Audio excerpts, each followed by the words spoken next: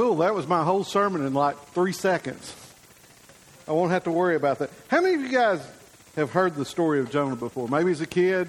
Maybe it's something like, this is a shameful plug for VBS. We usually have these type stories. We tell the kids about things like, Jonah and the whale, David and Goliath and those things. That's where we kind of go back to our childhood, But we did get some basis in truth because of those things we were taught as a child. And that's one of the things I want to encourage you guys to do is to invite your friends, all those folks all those kids in the neighborhood, and invite them to VBS. It will be starting next Sunday. It'll be on Sunday morning and then on each evening during the week there through Wednesday. So Sunday morning and then Monday, Tuesday, Wednesday evenings. We've got a lot of things lined up. Very excited. You can tell with a name like Move, it's going to be lots of action, lots of stuff going on, and lots of fun. Now, we have a lot of these cards laying around. You'll find some in the back here. There's some on the front table. I would like to see all of these disappear today, okay? They're not going to be any good this time next year. They're not going to be any good after VBS. So please take these cards, give them to your kids. Let your kids give them to their friends, and let's see what kind of movement God can make through Move in our youth here and in our children's ministry. So, again, just a little plug for remembering VBS. So, how are you guys this morning? It is really good to see all of y'all here because I was beginning to think this morning there wouldn't be anybody here. Summer vacation is awful for the church, is it not? Everybody is going. And I thought, well, maybe this is just a church phenomenon that people are just not at church. Oh, no. In the business world, everything I tried to get done this week was blocked by somebody's vacation. I would call, and I need to ask so-and-so, I'm sorry, he's on vacation. I'm like, no problem. I'll call his backup. I'll call Jonathan about that. I'm sorry, Jonathan's out of the office on vacation until next week. Well, that project's dead. Let's move to the next one. Hey, Ethan, give me a call back when you get a chance. Got a question about the building project. Hey, this is Ethan. I got a few minutes, Scott. I'm at the beach. I'm like, oh, come on. Everybody's on vacation, it seems. How many of y'all would like to be on vacation? How many of you have already been on vacation and still want to be on vacation? Yeah, I knew there's some of you folks like that. I'm the same way. We all need a break and some refreshment, so we understand that's part of summer. But it is a little bit different crowd mix during the summer for us. Our children's ministry are down a little bit. And that's the reason I would really like to see you guys come and bring a lot of kids to VBS and make it a big momentum thing for all of our kids and our workers. And we really appreciate what they do. And by the way, I didn't mention there is actually this is something that's foreign to most of us. There is a pre-registration thing online. Go to journeychattanooga.com and you can register online, get your kids pre-registered. That kind of gets us a little bit of a way to do some planning of who's going to be there and stuff. I know you're like me. You don't pre-register for these things. You wait till the last minute. Hey, it's okay. You can still go ahead and pre-register, though, and it would be very helpful to us. But let's get into today's teaching. Is about Jonah. Jonah and the big fish. Many people call it a whale. We're not going to go into the debate about that. But how many of you have ever heard people talking about the story of Jonah as being like a parable instead of a true story? Have you ever heard people claim that? Well, that got interesting. Thanks, Sean. Have you ever heard that claim that, no, this is just a parable, like this is so-and-so. This is just a story that Jesus was illustrating. Well, if you go back and you look at Jesus' teaching about this, no, this was a historical event because Jesus goes back and even refers to it. One of the examples is in Matthew 12, verse 38, it begins. It says, then some of the scribes, and this is not in your notes, then some of the scribes and Pharisees answered him, saying, Teacher, we wish to see a sign from you. But he answered them, an evil and adulterous generation seeks for a sign, but no sign will be given to it except the sign of the prophet Jonah. And it goes on to talk about how Jonah was in the belly of the fish for 3 days, so the Son of Man will be in the bowels of the earth for 3 days. So there is historical evidence that Jesus is saying Jonah was a real prophet, a real person that existed in a historical context. So and sometimes we get Jonah's a little bit of an odd prophet. He's not one of those guys that's really honored very much because of the reactions we're going to see to how God was using him. He's not one of the most well-known prophets necessarily, but what was this city he was going to? I think we need a little historical, cultural background in order to do this.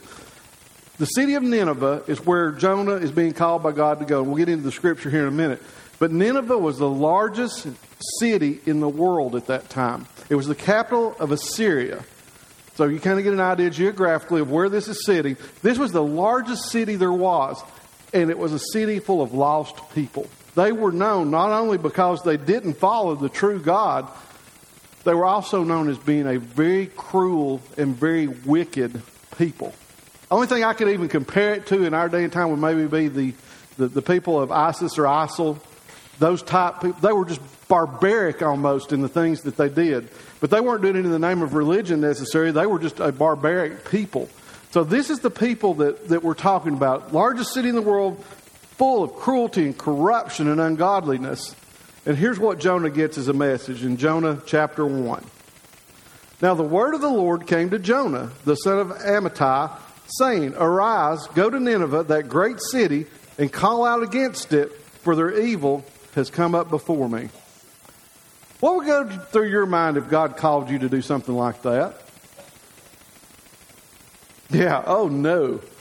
What would you think of as the worst place God could possibly send you? What's the most wicked city you can think of? Anybody? New York. That's probably a good one. L.A. No, I don't mean Lower Alabama. Los Angeles. What else? Vegas. There's a good one. Vegas. Yeah. Hawaii. I am sure Hawaii is filled with corruption. I need to be sent there immediately. You know, if you're ever going to be called as a missionary, I've always felt led to Hawaii. I don't know why that is, but you know, something about ministering in paradise just seems like, hey, it's just a primer for when you get to heaven, okay? So I'll know how to act when I get there. Won't act like the big redneck I am. I'll be used to paradise. So hey, you don't want to get called to the worst place in the world to be a missionary, okay? And it wasn't because Jonah necessarily feared for his life or thought these people would do something to him. He didn't like them. He had a bias against them. He did not want to go and share God's good news with them. Have you ever met people like that? Josh and I were having an interesting conversation out in the hallway just a moment ago, and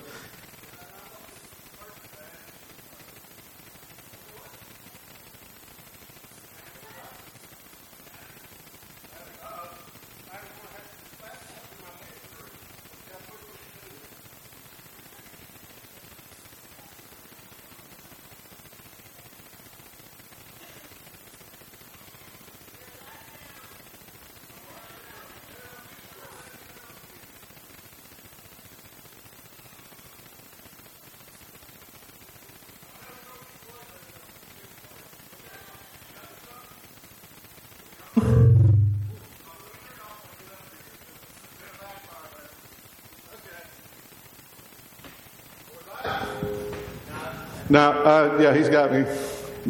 Little tuning there. Okay. I think we're about back. Good. Thank you, Sean.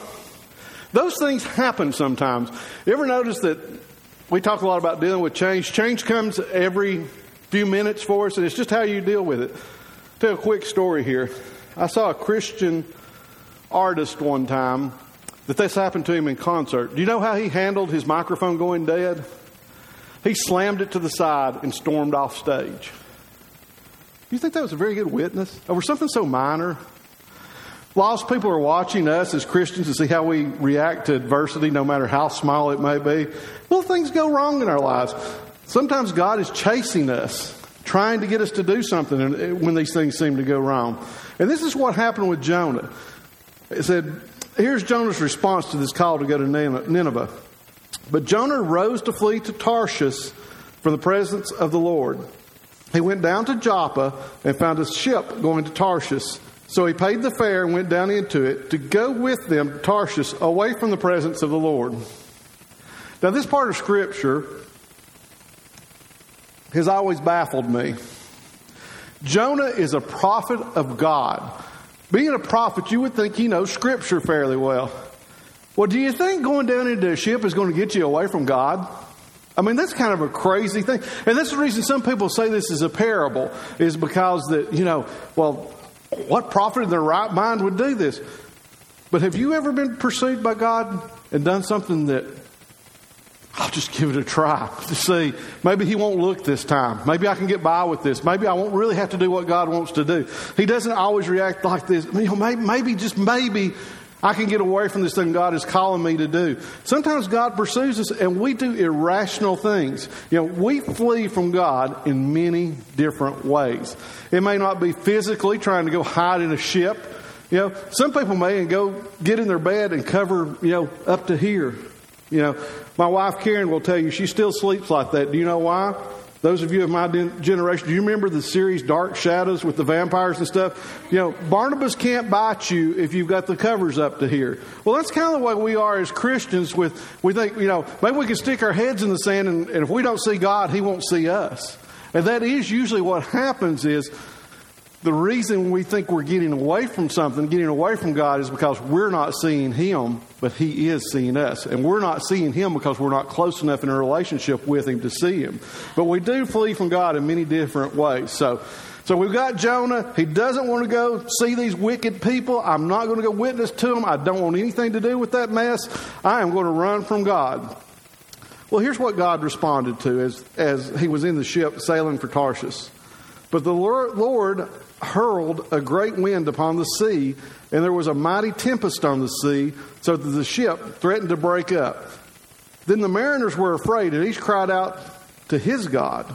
And they hurled the cargo that was in the ship into the sea to lighten it for them. But Jonah had gone down into the inner part of the ship and had laid down and was fast asleep. Obviously, Jonah thought he had this thing whipped. I've run from God. I'm going down here. I'm going to crash out and catch a few Z's. I'm going to take a nap. I've got it going on now. So he was even sleeping through this storm in his life. We do the same thing. God sends these storms to our life, and we just sometimes ignore it like it's not going on around us. That couldn't be God telling me to do this. This storm couldn't have come into my life because of God. I'm just going to ignore it, go about my daily routine. I'll get a good night's sleep, and this storm will be over with, and it'll be okay.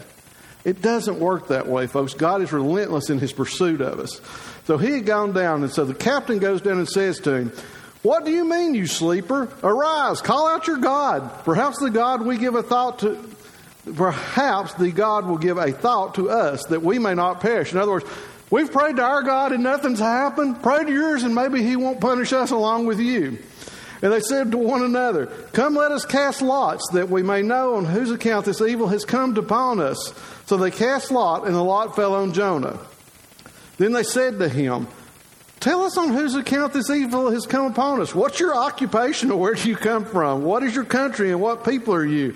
Well, they wanted to find out about this guy and see, what in the world have you done? Why are we getting ready to be shipwrecked out here? You must be one evil, bad dude. Something must be going on in your life that we need to know about. And he said to them, this is Jonah responding, "I am a Hebrew, and I fear the Lord, the God of heaven, who made the sea and dry land."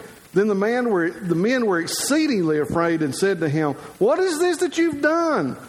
For the men knew that he was fleeing from the presence of the Lord, because he had told them. Now that's an interesting little snippet of Scripture in of itself. These guys, notice up in the previous verses, they were praying to their gods, little g. They were praying to their gods. But then they found out who Jonah's God was, and it scared them to death. You know why? Because they recognized this God is the big G God. He is the God. They may have not had Him in their lives. They may have not known who He was or had a relationship, but they knew of His reputation and in the Old Testament what He had done to those that opposed Him, and they were scared to death of God. They knew not to run from Him. They knew to obey Him. They knew to honor Him. And so they found all this information out that this was who Jonah's God was. So then they said to him, "What shall we do to you that the sea may quiet down for us?" For the sea grew more and more tempestuous. And he said to them, "Pick me up and hurl me into the sea, and then the sea will quiet down for you. For I know it is because of me that this great tempest has come upon you." Nevertheless, the men rowed hard to get back to dry land, but they could not, for the sea grew more and more tempestuous against them. Therefore they called out to the Lord, "O Lord, let us not perish for this man's life, and lay not on us his innocent blood, for you, O Lord, have done this as it pleased you." So they picked up Jonah and hurled him into the sea. Now I like that. God, don't hold this against us, but we've heard the story, and this man wants to be thrown in the sea. Don't hold it against us. We're throwing him overboard. We want him off our ship. We've heard, we believe you're punishing him. Don't hold it against us. We want him off here. We're dumping him in the sea. So they picked him up and hurled him into the sea. and the sea ceased from its raging. Then the men feared the Lord exceedingly, and they offered a sacrifice to the Lord and made vows. Another interesting part of that story. I wonder, there's no record of it in Scripture, what happened to these men on this ship. Do you suppose they maybe became believers of the high God, the only God, the big G God? And why did they do that? Because of Jonah's disobedience. See how God uses many different things to reach those around us? It may be our own disobedience that God even uses to reach someone around us. You know, we often wonder why we go through the things we go through, and then after we go through them, Satan's number one thing is telling us you can't be used. You're too dirty a vessel. God can't use someone like you. You've messed up too much in life. You're just a big screw up and God will never use you.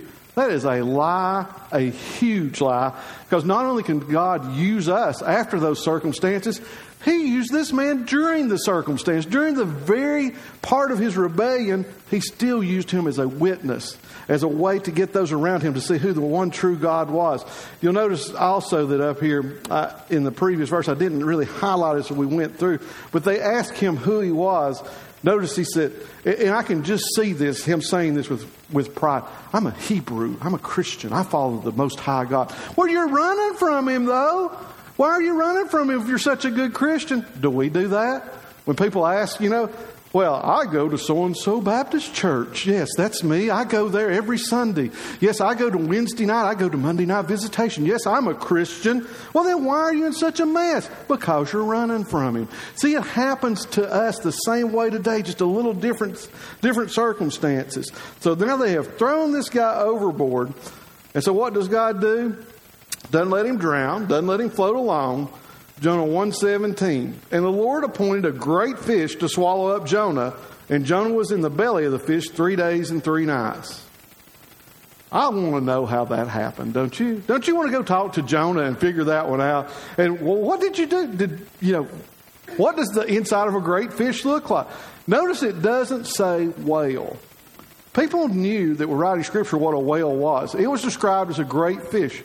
Who knows what that fish looked like? We don't have any idea. How many of y'all have seen the previews for the new Jurassic Park movie? Have you seen the giant fish that comes up out of the tank? Maybe that's what ate Jonah, was something that looked like that. We don't know. Anything is possible because we don't know what this great fish really was. So don't get in your mind that it had to be this whale and you're trying to, well, how did he get in the whale's mouth and where did he live in there and what did he do? I don't know. God may have had this giant fish with an efficiency apartment inside of it. I don't know how God did it. It was a miracle. I'm not supposed to know. It's supposed to be unknown. It's supposed to illustrate God's power and what He can do in our lives. And sometimes God sends these events into our lives when we're running from Him because He wants us to sit on the sidelines and consider our next actions. As we're running away, sometimes God puts even catastrophic events in our path to make us sit down, think about it, pray about it, and ask God, what do I do next? I'm kind of out of action.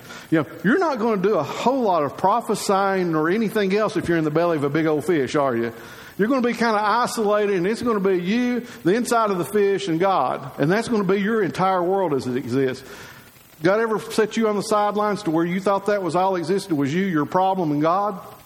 That's the way He does it. He isolates us sometimes. He uses those problems and makes us focus and makes us think and makes us take a little bit of a time out. How many of you, do your kids get a time out or do they get a butt whooping? Now, don't raise your hand. Don't have to turn you into child services. Look. Hey, when I was growing up, time out was what you did in a baseball game. There was no such thing as that. You didn't get a time out of the house, go sit. No, that didn't happen. If you got to that point, it was a bad thing. But, we do sometimes. God puts us in what we would call time out these days as a way to make you... And why do parents do that instead of giving the butt whooping that the old Southern boys used to give them? Because it's to illustrate and make the child think about what they've done and think about a better way to go about their lives and learn something. That's exactly what God is doing here with Jonah. He's giving him a time out, giving him a time on the sidelines to think about what he's doing. Now, Jonah then prayed to the Lord his God from the belly of the fish. What else are you going to do? Are you going to run around and try and look for, an opening? You're going to look for daylight? If the fish opens its mouth to eat something else, are you going to try and swim out? You think about, especially us guys, we all think we're MacGyver. What can I do? Is there something in here I can make? I can poke the fish, I can, if I swim through far enough, I can stick the back of his eyeball and he'll sneeze and I'll jump out or something. You think all these fantastic ways to get out of here. It's not the way it works, We are relying on God in this situation. We've got to pray, and God is doing this situation because sometimes God puts us in the difficult situation to draw us closer to Him and help us grow. All of us have life experiences that we can account for where God has grown us and we've drawn closer to Him because of a situation in our life that was unpleasant. Now, when we're going through that situation, we don't like it. We often don't know why God's doing it. We want God to take us out of that situation. But do you know how many times God uses that very situation and that trial you've been through, whatever it may be, even if it was of your own making, later on in life as a Christian, and you have the opportunity to sit down with somebody else going through the same thing and guide them through it and help them know how to pray to God and how to get through that situation. That's the reason many times I think those situations come to us. But anyway, Jonah has prayed to God. He's praying through this situation. And then he says in Jonah 2:7, when my life was fainting away, I remembered the Lord, and my prayer came to you into your holy temple. Now, notice a couple of things, key things in this verse. When my life was fainting away, I remembered the Lord. Boy, that sounds familiar. How many of us don't call on the Lord or pray or read Scripture or anything till we're in a bind? Myself included. We all, if you read our student pastor David this week, his blog, that was part of his blog, was being in the Scripture, being in the Word and praying and getting this relationship time with God so that we know these things. Hey, none of us are very good at that. We're not as good as we should be at it. And, we wait till we're in this crisis and then it's, please God, save me from A, B, C, D, whatever it is, whether it's a catastrophic illness, finances, addiction, whatever it may be in your life that's burdening you so badly, we then turn to God. And that's okay. You should turn to God. It's not a sin. It's not shameful. Do turn to God then. But remember, when you get out of that situation, to continue on. Look at the next verse. Jonah chapter 2, verse 10. And the Lord spoke to the fish, and it vomited Jonah out upon the dry land. Okay, that's just nasty, is it not? It's awesome, yeah. I knew one of my guys in here was like, yes, that is awesome to get puked out of a fish and be dry. Can you imagine what he looked like? If he didn't have the efficiency apartment in there, which I don't think he really did because Scripture doesn't indicate that, he's in here with like plankton and seaweed and nasty stomach gases and stuff. I guess, he'd come out kind of bleached looking, and nasty and just, he's going to look bad when he comes out. And he spits him out into the dry land. And so here he is, what I do next after I've come through this. How many of you will agree that oftentimes an encounter with God leaves you messy? It happens. The things we go through in life, we don't always come out on the other side looking the cleanest and best that we can. Sometimes in the middle of that, as we make the decision to say, God, I was going this way, I now want to go this way, which we call repentance. In that instance, when we switch from this direction, from this, we probably look like we've been vomited out of a big old fish. We look nasty. We look awful, especially to the Christian community. We look useless and dirty and nasty. But God still sees the inside of us, and God knows our hearts, and that we're trying to make a new direction in our lives. And that's what Jonah is doing here. So here's Jonah's second chance. Jonah chapter 3, verse 1. Then the word of the Lord came to Jonah the second time, saying, Arise, go to Nineveh, the great city, and call out against it the message that I tell you. So Jonah arose and went to Nineveh according to the word of the Lord. Hey, so far, it's biblical blunder sounding pretty good, isn't it? Jonah, he got all messed up, tried to run away, got eat up by a fish, puked out on the beach. Now everything's cool with God. Here we go. I'm ready to serve you. Everything's good, hunky-dory. I know I still hate those people, but I'm going anyway. That's kind of the attitude that Jonah had. You know what? Do you think God is a God of second chances? I do. Do you know what, though? We say that a lot because we want to be people of second chances. We want people who have been through a horrible situation to always come out of it on the other side with a second chance to redeem themselves to God, to the church, to society. We like second chances. Do you know what, though? God's nature is He doesn't always give a second chance. Y'all ever thought about that? We preach this a lot. Look at this example, and this is just a real quick look into the New Testament in Acts chapter 5. A couple named Ananias and Sapphira. But a man named Ananias and his wife Sapphira sold a piece of property, and with his wife's knowledge, he kept back for himself some of the proceeds and brought only a part of it and laid it at the apostles' feet. The problem was they agreed to give the whole thing. And Peter said, Ananias, why has Satan filled your heart to lie to the Holy Spirit and to keep back for yourself part of the proceeds of the land? While it remained unsold, did it not remain your own? And after it was sold, was it not at your disposal? Why is it that you have contrived this deed in your heart? You have not lied to man, but to God. When Ananias heard these words, he fell down and breathed his last, and great fear came upon all who heard it. God's not always a God of second chances. Sometimes we need to be reminded of that to keep us from maybe going in the path that Jonah went in the first place. You know, maybe this path, had Jonah known this story, you know, this is hundreds of years in the future that this happens. If Jonah had that story, maybe he could have thought and said, Ananias screwed up and didn't do what God asked of him. God let him drop dead on the side. And his wife following him said the same lie, and his body had barely been carried out when hers came behind him. You know, maybe if we thought those things, before we turn to those things that we know are harmful for us, those things that are not good for our lives, for our relationships, maybe if we, instead of turning to those, thought, do you know what? I don't want to go that direction. I think I might better step back from that and get back on the right path. We talk about that in our chaos management group. Actually, that came up this past Wednesday night, as a matter of fact. No one that ever starts down a path of drinking or drugs or anything else that is so self-destructive ever thinks they will wind up where they get to. They don't start out saying, man, I hope I'm a hopeless drunk that can't work. I hope that I'm an addict that can barely function. I hope that I get put in jail. I hope I have felonies and all these things. I hope I have to steal for a living to support my habit. I hope I lose my family. I hope I do all these things. We never start out thinking that down that path. But we know that where we're going to end up if we don't listen to God and obey Him. And that's what happens in these situations. But now, let's go and look at the happy side of the story. We've had enough doom and gloom on Jonah's part. So Jonah goes and does what he's supposed to. And we'll see later, I think he did it with a reluctant heart. But he went and he preached to those sorry, cruel, just awful people at Nineveh. And you know what they did with the message? They believed God and received it gladly. Look at the next verse, Jonah 3:5. And the people of Nineveh believed God. They called for a fast and put on sackcloth, which is their way of kind of mourning and showing respect and honor to God, from the greatest of them to the least of them. Wow, indeed. He went to the worst place in the world with a reluctant heart and turned it absolutely upside down for God. And they repented and believed and honored God.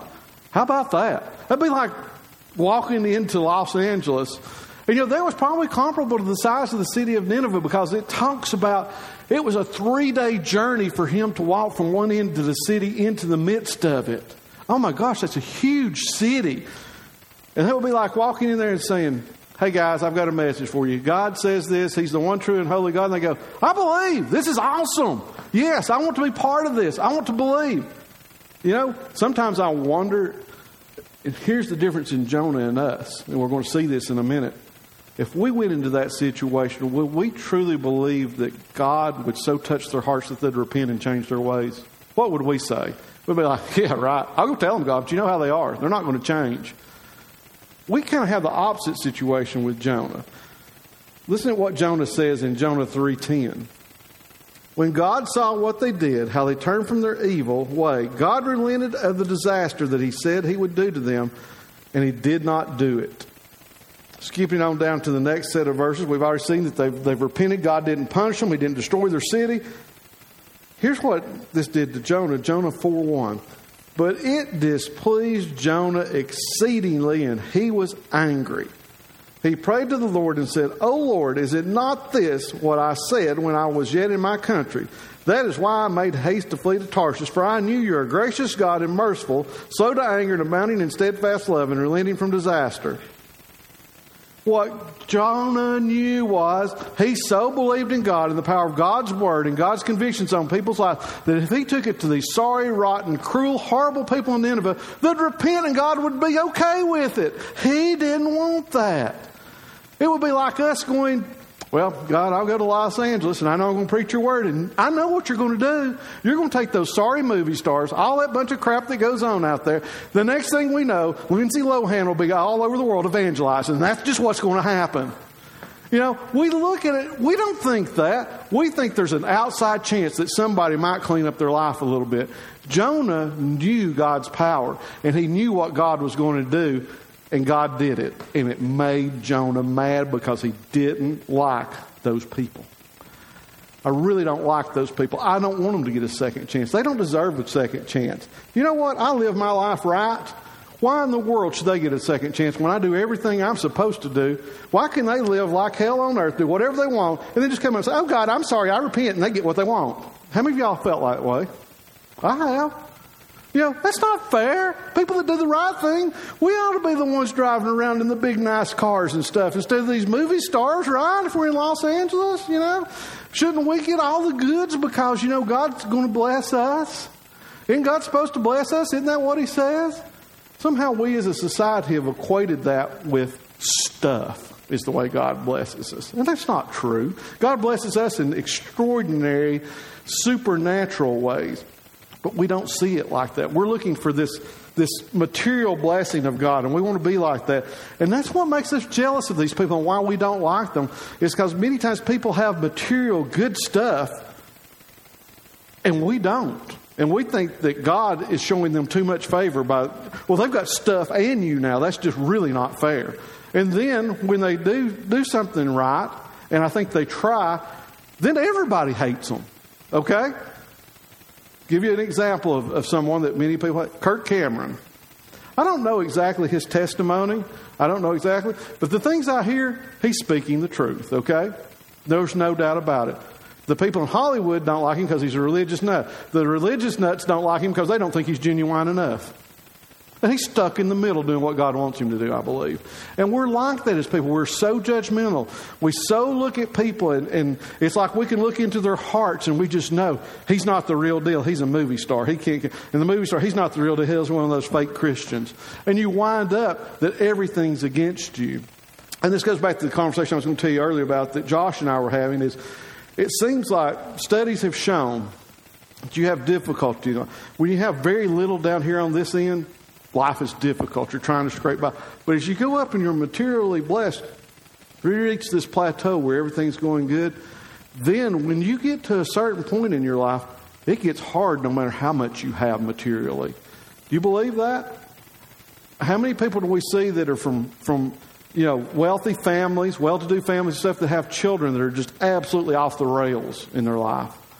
Part of the problem is how to deal with that wealth and having such affluence and things in your life and not knowing how to manage it. And it can make your life harder. And Josh brought this great analogy, I thought, this morning to me. He said, you know what? Our Christian life's the same way. When we're down here low in our faith, you know, we're struggling and everything's hard. We're trying to figure everything out. And then we get up to a certain point, hey, this is better. And then we get to this plateau. I've got it figured out. I'm doing good. And then we go off that deep end where we've got so much faith that we start going the wrong way again. Westboro Baptist Church would be a good example of that. People that think they've got it all figured out up here, everybody else is awful, and we've got it figured out. That's where Jonah was at. Jonah was a prophet, and Jonah was up here at this level. He doesn't realize he's already taken this dip and this downward turn because he has no compassion for those around him. He has no desire to deal with them and their sins because he knows God's going to save them, and he don't want them saved. He don't like them. He wants them punished. He wants them to pay for the things they've done in their lives, much as we do when somebody wrongs us. We want them to pay. You know, if someone did something to one of your children or your spouse or your property, what is the first thing you would want? Revenge, repayment, that sort of thing? What's the first thing God says? Let it go. It's okay. I forgive them. God, that's a hard lesson. That's awful for us to think. But we've gotten to that point. We're at that tipping point where it's like, instead of keeping going up, we've started going back down because we've looked at this and decided we're better than they are. And that's where Jonah was at. I'm better than they are, God. And I know you're going to take care of them and bless them and all that. And I just don't like it. It's not fair. So we see basically through, and I'm not going to go through the end of the story for time's sake, Jonah goes out and kind of has his pity party, and God comes and says, dude, get up out of it. I don't want to hear it. You know, he sends this, Jonah's out here in the desert, burning up, and God creates this little plant that comes up and makes shade over. And this is a funky story in itself. And so he's got this little plant getting shade over him, and then God lets the plant wilt and die. And Jonah is just mournful. Oh, where's my plant? Where's my shade? Why did it have to die? And God comes back and says, Jonah, there's masses of lost people in Nineveh, and you care more about that darn plant than you did their souls. That's where Jonah got to. That's the reason he is one of the biggest biblical blunders you will see. It's not because he had this happy story of he went and did this. He went and did what God wanted to and still didn't like it. It still wasn't blessed because of his attitude that he was doing while he served God. And that's something we as Christians need to be very mindful of, is that while we serve God, we have responsibilities to be compassionate towards those people. Not because just God says it's for us to do this activity, but because we genuinely love and care about them. That's a difference. That's one of the things that I know you guys probably get tired of me harping on it, is some of my homeless friends. God, it breaks my heart to see the way people treat them. You know, they are out, all these ladies and men that I've seen have some kind of problem in their life, okay? Most of them, we would say, they ain't quite right, is what we would say about them. But you know what? That's okay. They're not quite right. God loves them just like he does me. I'm not quite right either, if you hadn't noticed. You know, so God is looking at them and loves them, and he wants me to love them. Not because I'm supposed to, because I'm supposed to. I love everybody. Because God loves you. You have value to me. And Cassie and I were watching. We had some food left back here, and I saw my friend Eugene was over here panhandling at the Walmart. And I thought, oh, man, I'm going to grab a bag. I've got some soup and stuff in there. I'm going to take it back by and see Eugene as we leave. We pull around there, and I'm watching. And Eugene's standing out there, you know, God bless, need food, help out if you can or whatever. And we see this lady, and you can tell by the way she's dressed that she has just rolled in from church somewhere, rolled into the Walmart, got her stuff, and she comes by in her big Lincoln with her fish on the back and won't even make eye contact as she drives by him. Kind of the way Jonah was with the people of Nineveh. That's a modern day way that we look at those around us of not being worth God's gospel, not being worth his compassion, not being worth our love and compassion, not being worth our financial resources or anything else. Those awful people down there like that are homeless, they can get a job, they can do something, they can pull themselves up by their bootstraps and make their way like I did because Jonah attitude right there. I'm better than them. God doesn't deserve to bless. It's not fair that God would bless them. God doesn't ever tell us he's fair in those situations, does he? He just tells us he loves everyone and is compassionate and wants to see everyone saved. That includes Eugene over here. That includes all these other people I see. Eugene, I've never gotten him to come in these doors. I even offered to let him use our shower facility the other day as a way to get him in and let him know he could trust us. But you know what? That humble little old man, 75 years old, been on the street for 10 or 15 years. I think he's on an extended camping trip because he knows how to handle it. He's a pro now. But you know, he's not a big drinker. He's not going and drinking up your money if you give it to him. He just gets enough to get by. He's got his little Coleman stove and stuff. But I look at him and think, you know, this guy is the real deal because when I talk to him, I know who I'm talking to. He's Eugene. He's genuine. He's not looking at anybody else. He's not looking down on anyone or up to anyone. He sees us all as equals. He's not jealous of me having a car and a house. Doesn't bother him. He knows his role in life and where he's at. But one of the things that I thought I was so floored by is he remembers several months ago one act I did. One act. I gave him a $5 bill, and he remembers it. I mean, that just blows me away. One little act of kindness. I didn't miss that $5, okay? I thought, I'll give this to, and that's before I really knew him. And I gave that to him, and that meant the world to him. And now he says, yeah, you're the pastor guy from over at the church. You gave me $5 and got me something to drink that morning. It was funny because I was a little taken aback by this. I brought him a sausage and biscuit. We had some here, and I took one out and asked him would he like one. I said, I brought you some water. He said, I'd really rather have a Coca-Cola. Could you get me one of those? That's the reason I love the guy. He's honest. So I went over there and bought him a Coke, and we sat down. It was like a Coca-Cola commercial. We had Coke and a smile, and we sat there and enjoyed ourselves and got refreshed and everything, But he was genuinely appreciative because he knew in my heart that I saw him and me on an equal plane. I wasn't looking down. I wasn't trying to be the great white knight and reach in and sweep down and save him from his situation and what was going on. I just wanted to be his friend and talk to him, and he understood that and recognized it. But this is what I want to say here. A couple of closing points is that Jonah could readily see the sins of the people of Nineveh, but wouldn't acknowledge that his own sin of disobedience was just as bad.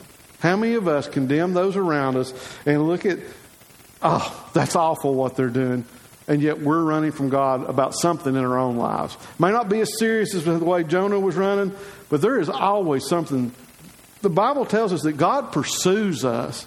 That doesn't mean He stops when we get saved. It means He continually pursues us and wants us to become more like His Son. As long as we're here on this earth, we need to be striving to be more like Christ, more like Jesus, more like our Savior. And God pursues us in wanting us to do that. And we need to acknowledge that. And we need to acknowledge when we're disobedient that we're no better than these people. I'm no better than Eugene. He doesn't work for a living, I do. That doesn't give me anything. The only thing that matters is our relationship to Jesus Christ and what He's done for us and how we portray that to others, even those people that we do not like. My final soapbox, and David touched on it again in his blog this weekend. I am so tired of hearing about Bruce/Caitlyn Jenner from Christians. Christians are who I'm tired of hearing it from because, it's awful. Oh my gosh, society's going to collapse and all the da-da-da. Okay, number one is, the worst thing about it is, he is a celebrity. I will tell you that if any of you in this congregation have a sex change, you will not get the publicity that he's getting. It's because he was on the box. How many of y'all been on a box of Wheaties? Oh, we got one. So, see, good. So, if you've been on a box of Wheaties, you might expect, a little bit of, how many other Olympic athletes can you even name? Not many. This is happening not because he got a sex change. It's because he's daggum famous is why. And we as society have played into this, and we've thrown the sexual part into it to make him a hero. That's okay. In the world's view, he is a hero because he is going against culture, just as Christians go against culture. I don't value that value, but the world does. And that's the reason they've deemed him a hero. Is he's gone against the culture, against the norm, and he has stepped out and done something. Okay?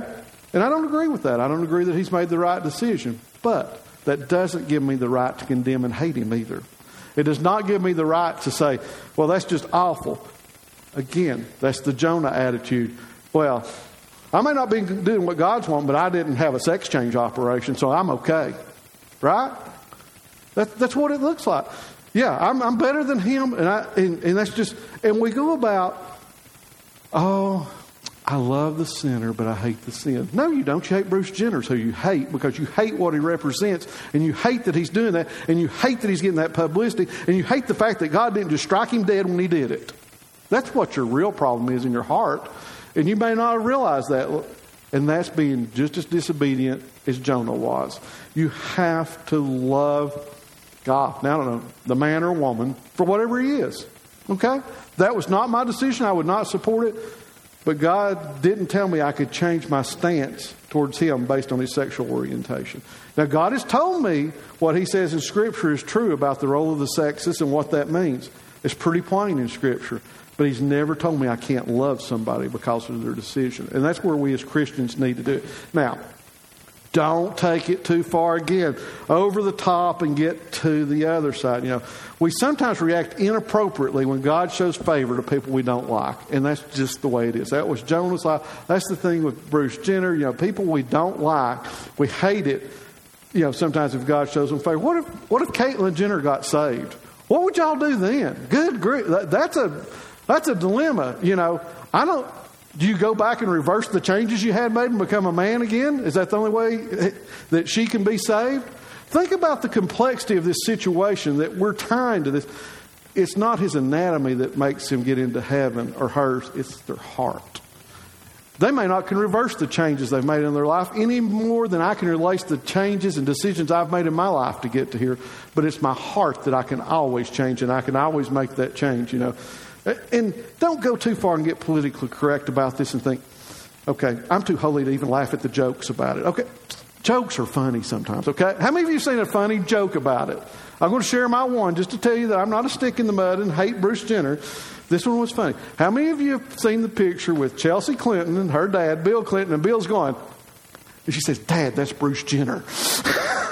Okay, that's funny, okay? You can laugh at society. You can laugh at these things. We don't have to be so holy and so removed and say, that's not Christ-like. Come on, folks. Laugh. Have a little bit of fun with things, too. Now, is that hurtful to him? I don't know. That's where you kind of have to draw the line. Is when you're making fun and having humor at someone else's expense, you have to consider their feelings. You know, if you know someone, there's people in here I can pick on all day long because we love each other and we have fun. I so wish Chris Caldwell was here this morning. I don't have anybody to pick on. And I don't think Josh even walked in. And, you know, I can't tell. So, you know, there's these people I have a great relationship with, and we pick at each other because that's what we do. But we love each other. We do humor at each other's expense, not in a hateful or harmful way, though. You know, there are some people out here that deserve it. And I'm not going to mention her name because she'll snort in person.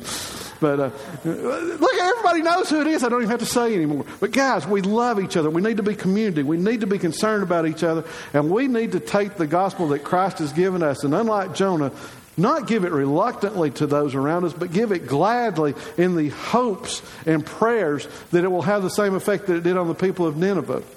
Again, another biblical blunder there. Just so you'll know the whole story, all those people that repented there in Nineveh, that said they changed their lives, that they wanted to follow the Most High God, 150 years later they were destroyed by God because they fell away. Sometimes it happens. Sometimes there's not a happy ending because people don't continue on the path that they say they're going to. So those blunders in your life may not have a positive outcome. We really don't see resolution in Jonah's story to what happened. We don't see resolution, a positive thing, to what happened to the people in Nineveh after they repented and turned away, and then God punished them by destroying their nation. But I know that you know and you have seen people around you that have made the right choice, and you've seen the positive outcome in their lives. And there are scores of people within these walls this morning that I know personally that have gone through great struggles in their life and have come through them, and God has blessed them. Okay? It does happen. And they have stayed on the right path for years. And don't be jealous of that. You know, don't be jealous that your life doesn't look like that. Maybe you're still struggling in something in your way you follow God. Just keep after it. Just keep after it. Just like God pursues us, we need to pursue Him. And keep that in mind as you go through this week and the things that you do. And sometimes when you're tempted to, maybe if you're a Christian and have this attitude, I'm a little better than them. You're not. And just have that love and compassion that God had for those people in Nineveh, for those around us that we can influence and that we can have an impact by sharing the gospel. So, guys, if you guys want to make your way back up to stage, I appreciate your attention this morning. Thank you for being here on the holiday summer, as I call it now. I think we've become Europeans and we now go on holiday because it lasts all summer. But we do appreciate everyone that's here this morning. Again, think about the VBS, the opportunity to impact children's lives. And let's just have a word of prayer as these guys get ready to come and bless us with another psalm. Father, I want to thank you. I thank you for this day, your blessings, the story of Jonah, Lord, and my own reflection, God, of sometimes that I shortchange people maybe or sell them short of their ability to do what you want them to do, God. And we just need to always be bold with proclaiming your gospel to those around us because, Lord, you work miracles in people's lives. You saved the entire city of Nineveh from their sins, God. They forsook the things they were doing and turned to you, if even for a short period of time, Lord, maybe only one generation. But God, we just need to believe that in our lives, that those around us are worth saving, God, that they do have value, even if they don't look or act like us. And we need to love them despite the sins in their lives, God. And I just pray that as we do this, we'll have resolution in our own lives, that we'll continue to pursue you as you pursue us, God, and that we'll look more like Christ each and every day of our Christian lives. And we just pray this in your Son's name. Amen.